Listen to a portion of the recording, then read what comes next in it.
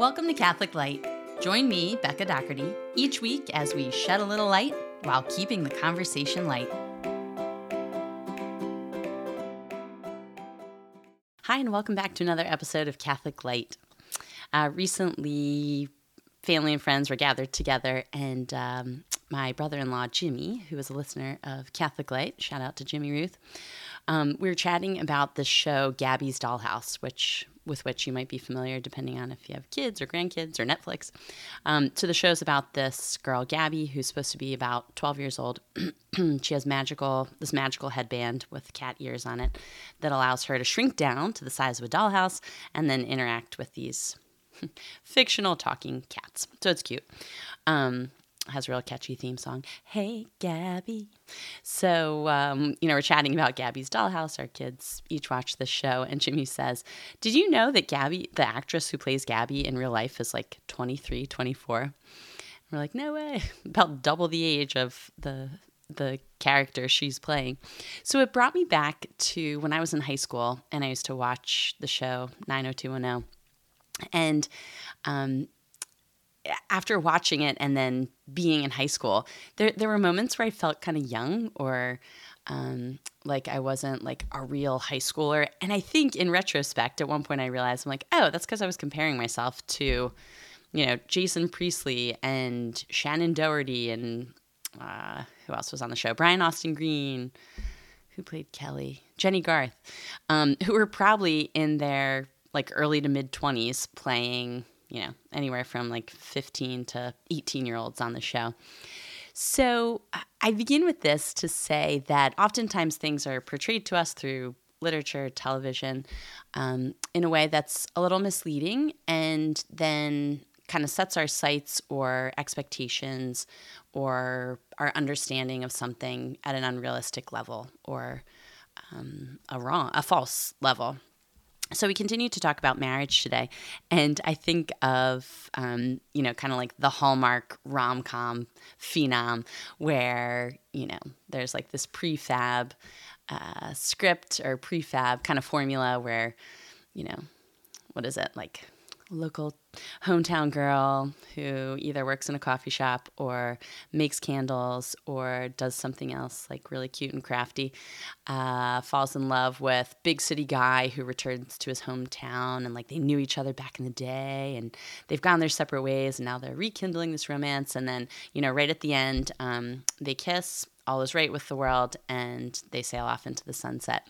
And again, I remember thinking at some point in maybe high school, college, like, oh, I wonder what happens like in the next 15 minutes or the next like 2.5 years where they're kind of settled in and, little traits start to get annoying or, idiosyncrasies maybe rub him or her the wrong way. Like, how does one proceed? How does the movie go on?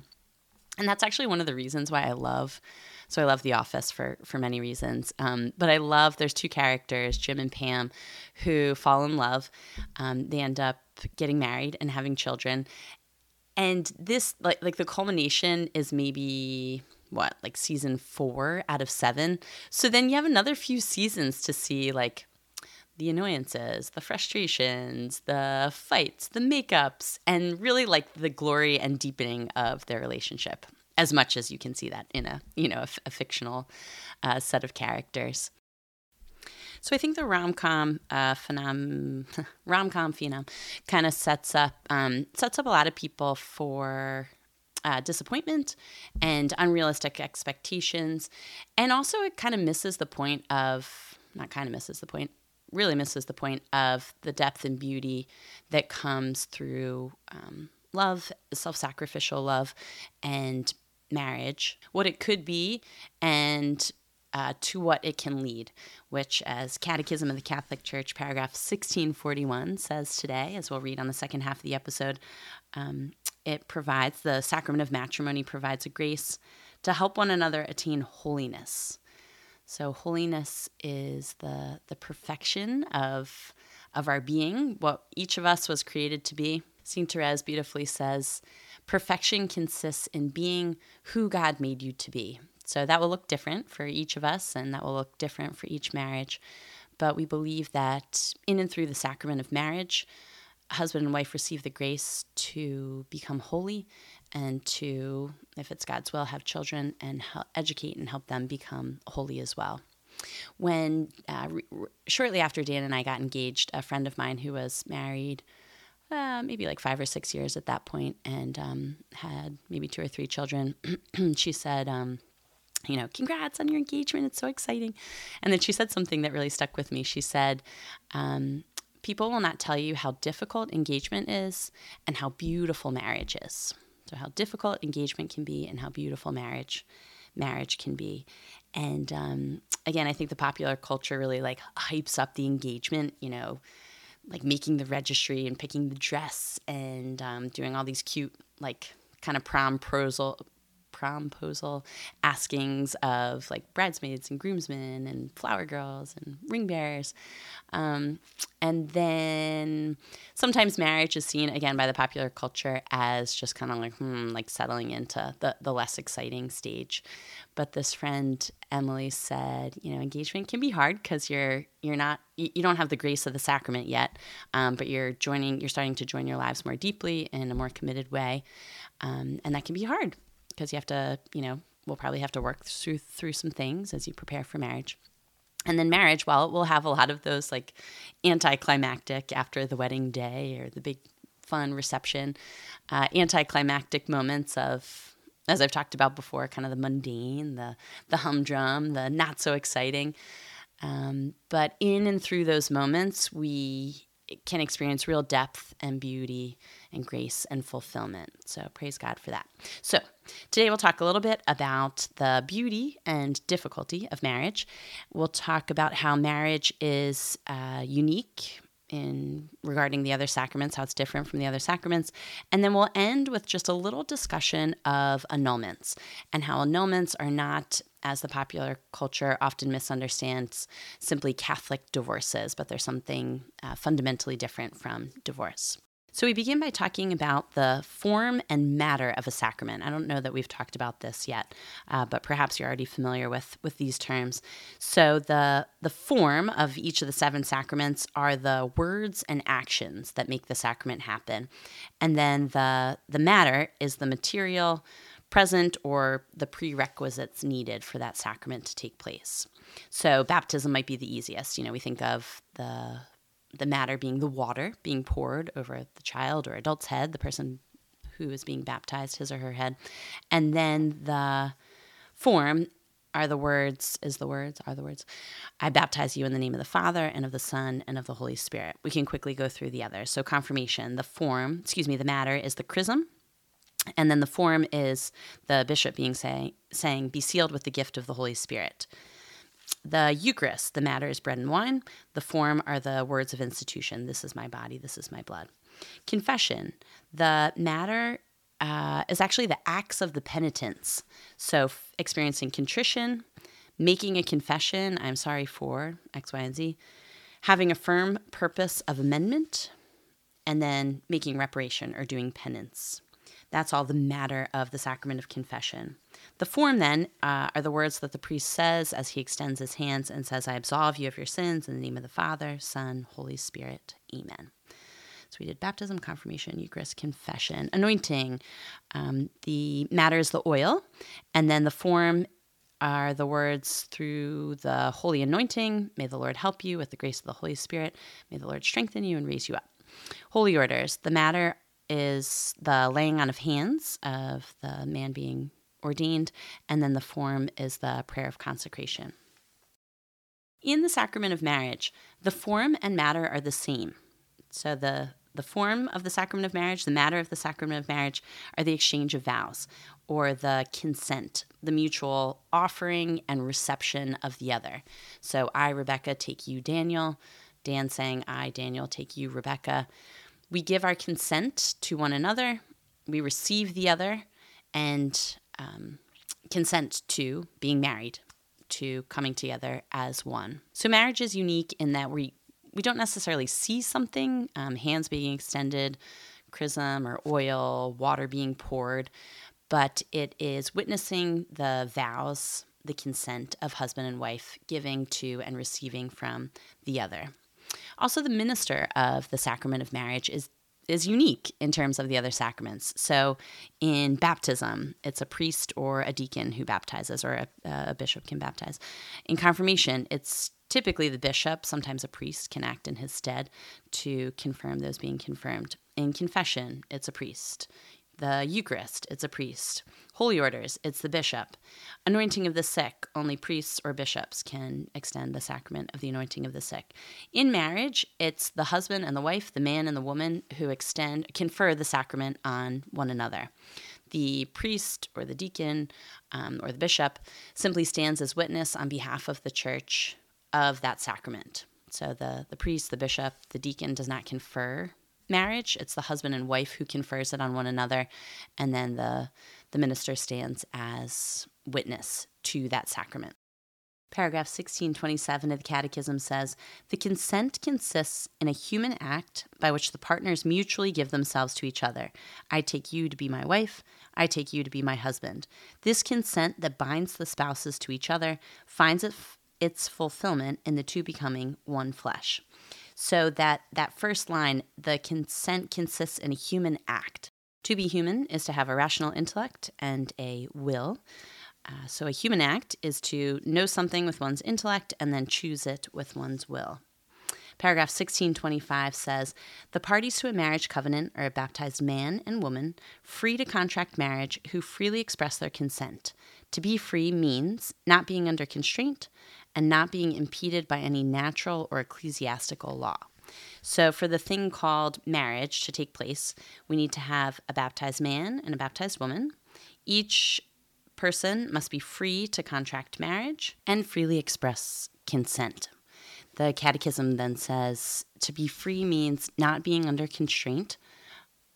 So, there's the kind of like stereotypical shotgun wedding image where, man and woman get pregnant before they get married. Dad's holding a shotgun behind the back of the man saying, like, marry my daughter, make an honest woman out of this situation. So nobody's being forced into this union. Nobody's under constraint. And then secondly, neither man nor woman is impeded by any natural or ecclesiastical law. So he or she is not already married and therefore connected to someone else and unable to be connected to someone new, or ecclesiastical law. He, is a priest or is prohibited, he or she is prohibited from marriage for some reason. Paragraph 1626 goes on to say, "The Church holds the exchange of consent between the spouses to be the indispensable element that, quote unquote, makes the marriage. If consent is lacking, there is no marriage."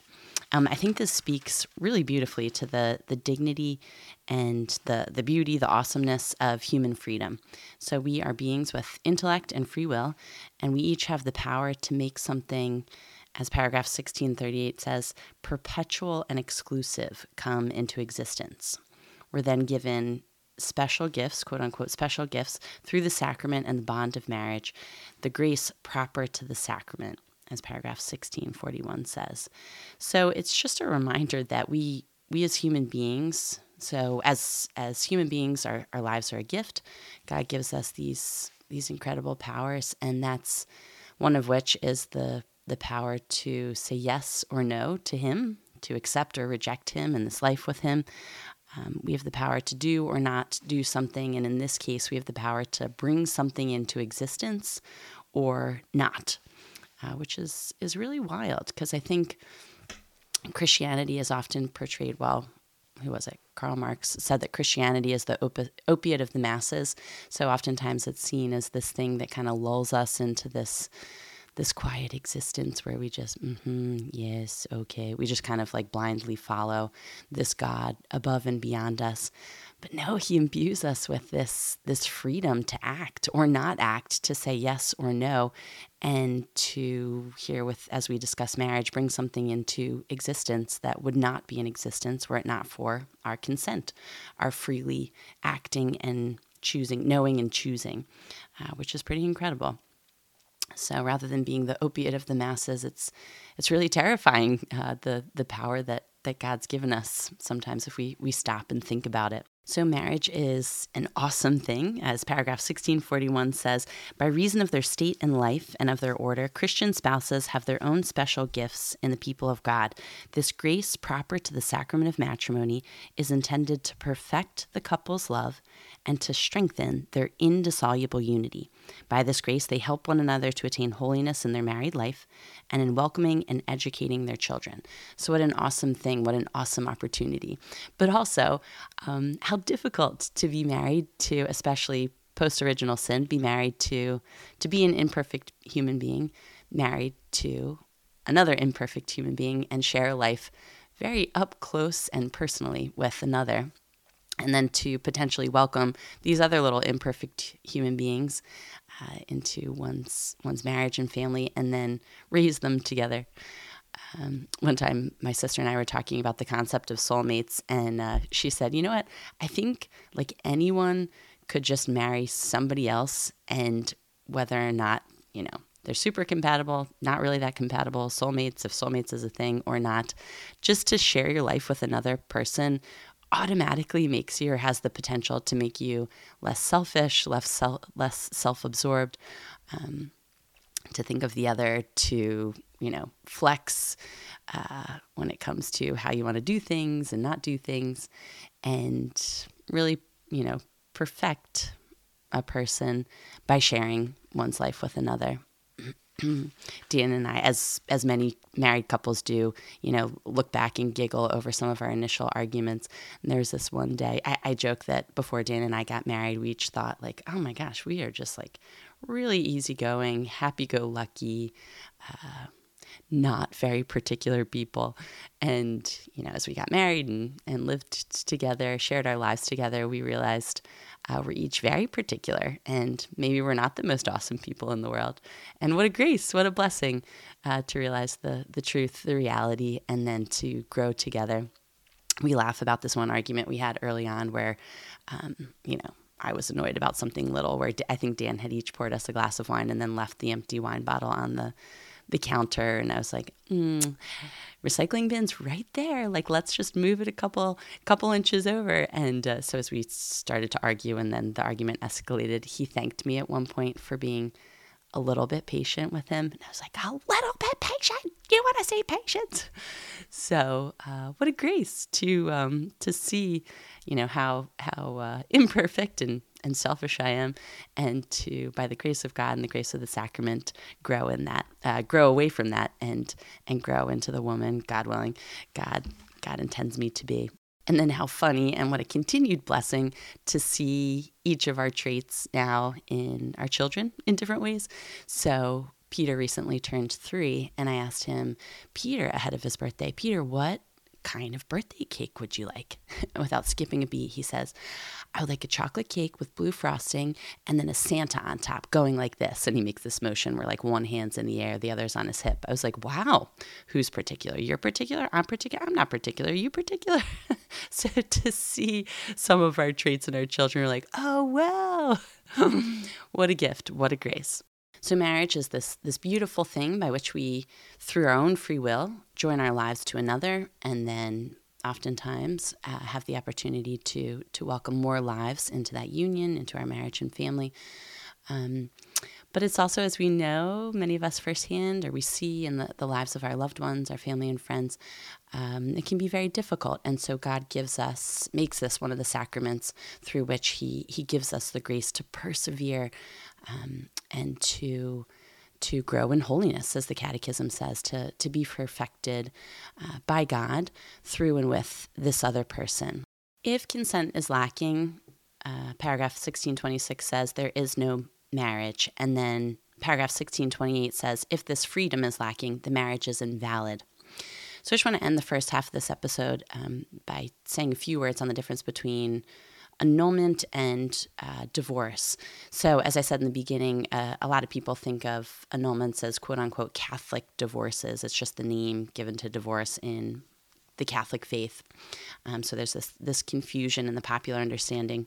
The priest will often say, as part of the marriage ceremony, after the couple has exchanged vows, what God has joined, let no man put asunder. So what the couple has created here through their consent, through their intellect and free will, their knowing and choosing.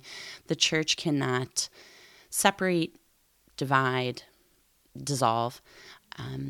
As paragraph 1640 says, the church does not have the power to contravene the disposition of divine wisdom. I think that speaks to, or is kind of an echo of some paragraphs we've quoted in other parts of the catechism, where it's not that the church says, like, you can't get divorced, but the church says, like, what you and the Lord have put together, have decided, have created, we can't separate. It's not that we won't, it's just that we can't separate what you have now created or put together.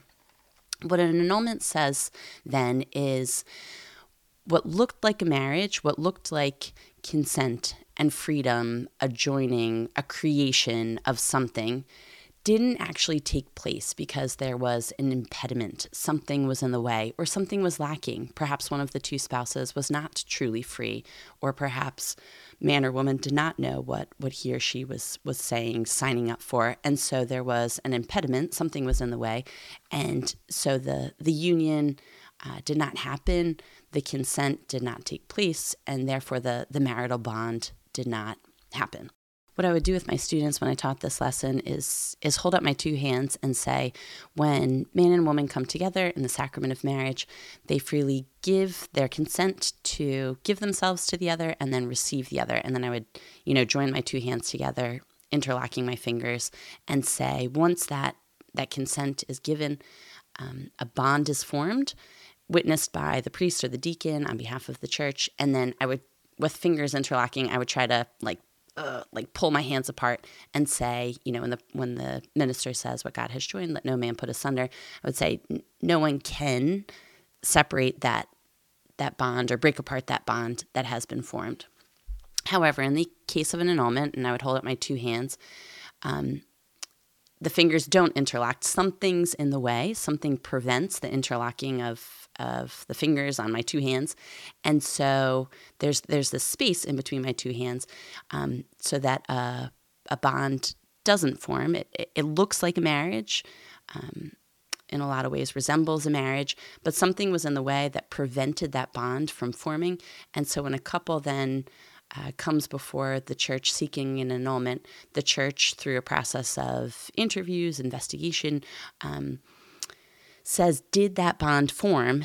And if it finds that it didn't, there was something in the way, and I hold up my two hands with a space in between, the church says you're free to now marry because you never were married in the first place. So something was in the way, preventing that union, and so that union, that bond, that sacrament is null and void. That's where we get the term annulment from. Because it looked like a marriage, but it didn't actually take place. And so you are free now to marry, or, free to say we didn't actually get married.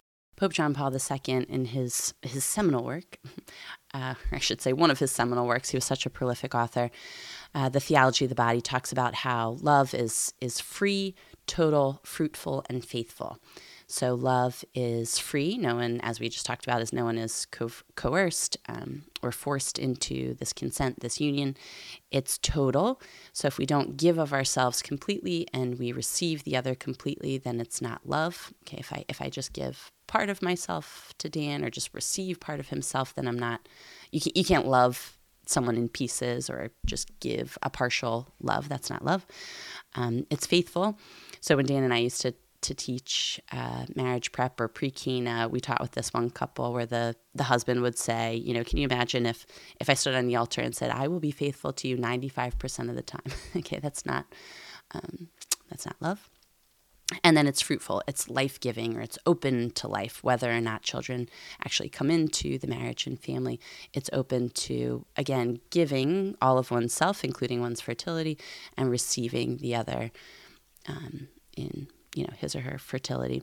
And so if any of those four things, freedom, totality, faithfulness, or fruitfulness, is lacking when one gives consent and receives the consent of the other, then a marriage does not take place. There's an impediment and therefore grounds for an annulment. Because we live in a time where so many things, but marriage especially is so misunderstood and conflated with so many other things and so many other relationships. So think of the love is love slogan, relationships between a man and a man, a woman and a woman, I don't know, other relationships. Those are relationships. Those are things, but those are not marriage. So we call marriage a very specific thing, as we quoted from the Catechism before. It's, a baptized man, a baptized woman come together free to contract marriage, and they freely express their consent. That's what marriage is. And so those other things are relationships, but they're not marriage. But we live in a time where, I think of my own children. They grow up. It's already confusing for me, but my children are now growing up, breathing in this atmosphere that just, whether subtly or very overtly, is so confusing to understanding what love is, what marriage is. And so when it comes to annulment, so many people enter into marriage not understanding what marriage truly is, that they don't know. He or she does not know what he or she is truly consenting to, saying yes to. And so what the church is finding is that there's so many grounds for annulment because there's such a misunderstanding of marriage, and so many couples don't understand what they're consenting to. So let's end the first half of this episode like we did when we went through holy orders and prayed for our priests. Let's pray for all marriages and families that, especially in this time where marriage is often not supported, where it's difficult to persevere in marriage. Let's pray for married couples, for marriages and families, and for their protection and guidance, and for the sanctification of all married couples. Pray in the name of the Father, and of the Son, and of the Holy Spirit. Amen. Lord, we thank you for the gift of the 7 sacraments. We thank you for today, the sacrament of holy matrimony. We pray for all married couples for the grace to persevere, to allow you to work in and through them, to sanctify them and their children. And we pray for all couples who are discerning marriage, perhaps those who are engaged and preparing for marriage. We pray for blessings upon them and the strength to be and become the men and women you created them to be, and allow you to work in and through their marriage and family life. We thank you for loving us, for having a plan for each and every one of us, and we pray that your will be done in us and through us from now until forever. Amen. In the name of the Father, and of the Son, and of the Holy Spirit. Amen. We'll now take a brief break and then return on the second side to read Catechism of the Catholic Church, paragraphs 1621 through 1654. Thanks for sticking around.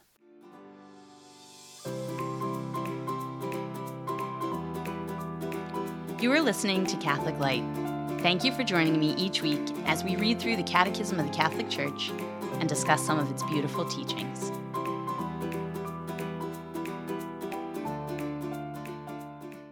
Hi, and welcome back. We'll now read Catechism of the Catholic Church, paragraphs 1621 through 1654. The celebration of marriage. In the Latin Rite, the celebration of marriage between two Catholic faithful normally takes place during Holy Mass, because of the connection of all the sacraments with the Paschal mystery of Christ. In the Eucharist, the memorial of the new covenant is realized, the new covenant in which Christ has united himself forever to the Church, his beloved bride for whom he gave himself up. It is therefore fitting that the spouses should seal their consent to give themselves to each other through the offering of their own lives by uniting it to the offering of Christ for his Church, made present in the Eucharistic sacrifice, and by receiving the Eucharist so that communicating in the same body and the same blood of Christ, they may form but one body in Christ. Inasmuch as it is a sacramental action of sanctification, the liturgical celebration of marriage must be per se valid, worthy, and fruitful. It is therefore appropriate for the bride and groom to prepare themselves for the celebration of their marriage by receiving the sacrament of penance. According to the Latin tradition, the spouses, as ministers of Christ's grace, mutually confer upon each other the sacrament of matrimony by expressing their consent before the Church. In the traditions of the Eastern churches, the priests, bishops, or presbyters are witnesses to the mutual consent given by the spouses. But for the validity of the sacrament, their blessing is also necessary. The various liturgies abound in prayers of blessing and epiclesis, asking God's grace and blessing on the new couple, especially the bride. In the epiclesis of the sacrament, the spouses receive the Holy Spirit as the communion of love of Christ and the Church. The Holy Spirit is the seal of their covenant. the ever-available source of their love, and the strength to renew their fidelity. Matrimonial consent. The parties to a marriage covenant are a baptized man and woman free to contract marriage who freely express their consent. To be free means not being under constraint, not impeded by any natural or ecclesiastical law. The Church holds the exchange of consent between the spouses to be the indispensable element that makes the marriage. If consent is lacking, there is no marriage. The consent consists in a human act by which the partners mutually give themselves to each other. I take you to be my wife. I take you to be my husband. This consent that binds the spouses to each other finds its fulfillment in the two becoming one flesh. The consent must be an act of the will of each of the contracting parties, free of coercion or grave external fear. No human power can substitute for this consent. If this freedom is lacking, the marriage is invalid. For this reason, or for other reasons that render the marriage null and void, the Church, after an examination of the situation by the competent ecclesiastical tribunal, can declare the nullity of a marriage, for example, that the marriage never existed. In this case, the contracting parties are free to marry, provided the natural obligations of a previous union are discharged. The priest or deacon who assists at the celebration of a marriage receives the consent of the spouses in the name of the Church and gives the blessing of the Church. The presence of the Church's minister and also of the witnesses visibly expresses the fact that marriage is an ecclesial reality. This is the reason why the Church normally requires that the faithful contract marriage according to the ecclesiastical form. Several reasons converge to explain this requirement. Sacramental marriage is a liturgical act. It is therefore appropriate that it should be celebrated in the public liturgy of the Church. Marriage introduces one into an ecclesial order and creates rights and duties in the Church between the spouses and towards their children. Since marriage is a state of life in the Church, certainty about it is necessary, hence the obligation to have witnesses. The public character of the consent protects the I do once given and helps the spouses remain faithful to it. So that the I do of the spouses may be a free and responsible act, and so that the marriage covenant may have solid and lasting human and Christian foundations, preparation for marriage is of prime importance. The example and teaching given by parents and families remain the special form of this preparation. The role of pastors and of the Christian community as the family of God is indispensable for the transmission of the human and Christian values of marriage and family, and much more so in our era when many young people experience broken homes which no longer sufficiently assure this initiation. It is imperative to give suitable and timely instruction to young people, above all in the heart of their own families, about the dignity of married love, its role and its exercise, so that, having learned the value of chastity, they will be able at a suitable age to engage in honorable courtship and enter upon a marriage of their own. Mixed marriages and disparity of cult. In many countries, the situation of a mixed marriage between a Catholic and a baptized non-Catholic, often arises. It requires particular attention on the part of couples and their pastors. A case of marriage with disparity of cult between a Catholic and a non-baptized person requires even greater circumspection. Difference of confession between the spouses does not constitute an insurmountable obstacle for marriage when they succeed in placing in common what they have received from their respective communities and learn from each other the way in which each lives in fidelity to Christ. But the difficulties of mixed marriages must not be underestimated. They arise from the fact that the separation of Christians has not yet been overcome. The spouses risk experiencing the tragedy of Christian disunity even in the heart of their own home. Disparity of cult can further aggravate these difficulties.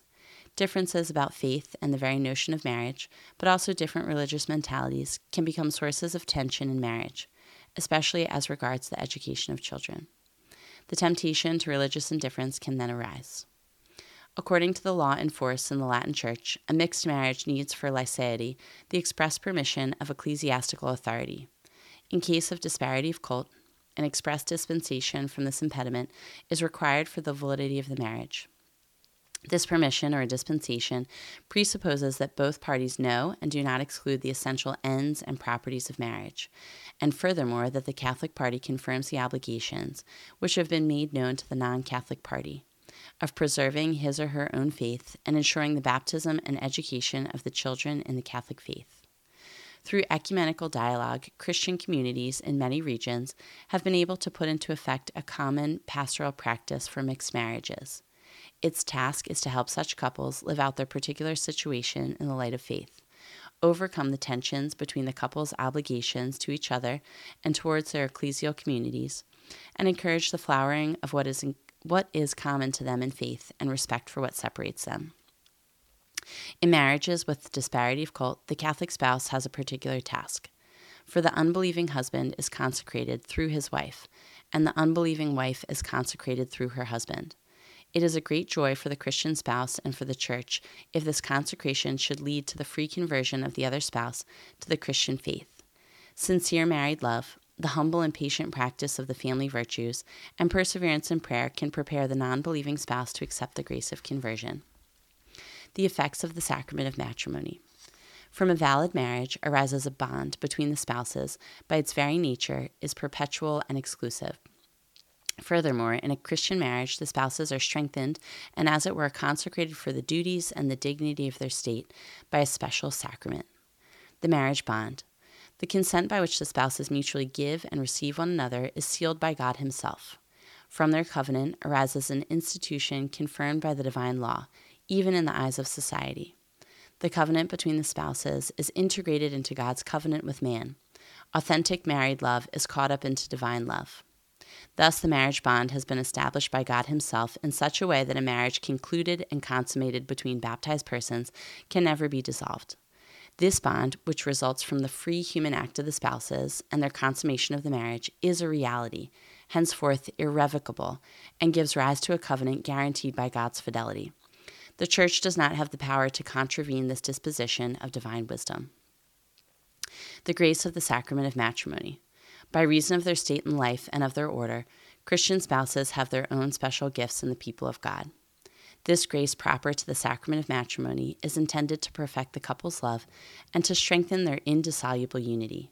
By this grace, they help one another to attain holiness in their married life and in welcoming and educating their children. Christ is the source of this grace. Just as of old, God encountered His people with a covenant of love and fidelity. So our Savior, the spouse of the Church, now encounters Christian spouses through the sacrament of matrimony.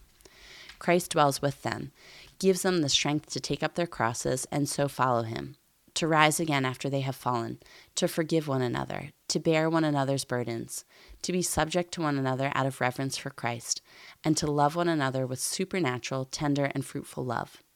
In the joys of their love and family life, He gives them here on earth a foretaste of the wedding feast of the Lamb. How can I ever express the happiness of a marriage joined by the Church, strengthened by an offering, sealed by a blessing, announced by angels, and ratified by the Father? How wonderful the bond between two believers, now one in hope, one in desire, one in discipline, one in the same service. They are both children of one Father and servants of the same Master, undivided in spirit and flesh, truly two in one flesh. Where the flesh is one, one also is the Spirit. And that was said by Tertullian. The goods and requirements of conjugal love. Conjugal love involves a totality in which all the elements of the person enter: appeal of the body and instinct, power of feeling and affectivity, aspiration of the spirit and of will. It aims at a deeply personal unity, a unity that beyond union in one flesh leads to forming one heart and soul. It demands indissolubility and faithfulness in definitive mutual giving, and it is open to fertility. In a word, it is a question of the normal characteristics of all natural conjugal love, but with a new significance which not only purifies and strengthens them, but raises them to the extent of making them the expression of specifically Christian values. The unity and indissolubility of marriage. The love of the spouses requires, of its very nature, the unity and indissolubility of the spouse's community of persons, which embraces their entire life. So they are no longer two, but one flesh. They are called to grow continually in their communion through day-to-day fidelity to their marriage promise of total mutual self-giving. This human communion is confirmed, purified, and completed by communion in Jesus Christ, given through the sacrament of matrimony. It is deepened by lives of the common faith and by the Eucharist received together. The unity of marriage, distinctly recognized by our Lord, is made clear in the equal personal dignity which must be accorded to man and wife in mutual and unreserved affection. Polygamy is contrary to conjugal love, which is undivided and exclusive. The fidelity of conjugal love. By its very nature, conjugal love requires the inviolable fidelity of the spouses. This is the consequence of the gift of themselves which they make to each other. Love seeks to be definitive. It cannot be an arrangement until further notice. The intimate union of marriage as a mutual giving of two persons and the good of the children demand total fidelity from the spouses and require an unbreakable union between them. The deepest reason is found in the fidelity of God to his covenant, in that of Christ to his church. Through the sacrament of matrimony, the spouses are enabled to represent this fidelity and witness to it. Through the sacrament, the indissolubility of marriage receives a new and deeper meaning. It can seem difficult, even impossible, to bind oneself for life to another human being. This makes it all the more important to proclaim the good news that God loves us with a definitive and irrevocable love, that married couples share in this love, that it supports and sustains them, and that by their own faithfulness they can be witnesses to God's faithful love. Spouses who with God's grace give this witness, often in very difficult conditions, deserve the gratitude and support of the ecclesial community. Yet there are some situations in which living together becomes practically impossible for a variety of reasons. In such cases, the Church permits the physical separation of the couple and their living apart. The spouses do not cease to be husband and wife before God, and so are not free to contract a new union. In this difficult situation, the best solution would be, if possible, reconciliation. The Christian community is called to help these persons live out their situation in a Christian manner and in fidelity to their marriage bond, which remains indissoluble. Today, there are numerous Catholics in many countries who have recourse to civil divorce and contract new civil unions. In fidelity to the words of Jesus Christ, whoever divorces his wife and marries another commits adultery against her, and if she divorces her husband and marries another, she commits adultery. The Church maintains that a new union cannot be recognized as valid if the first marriage was.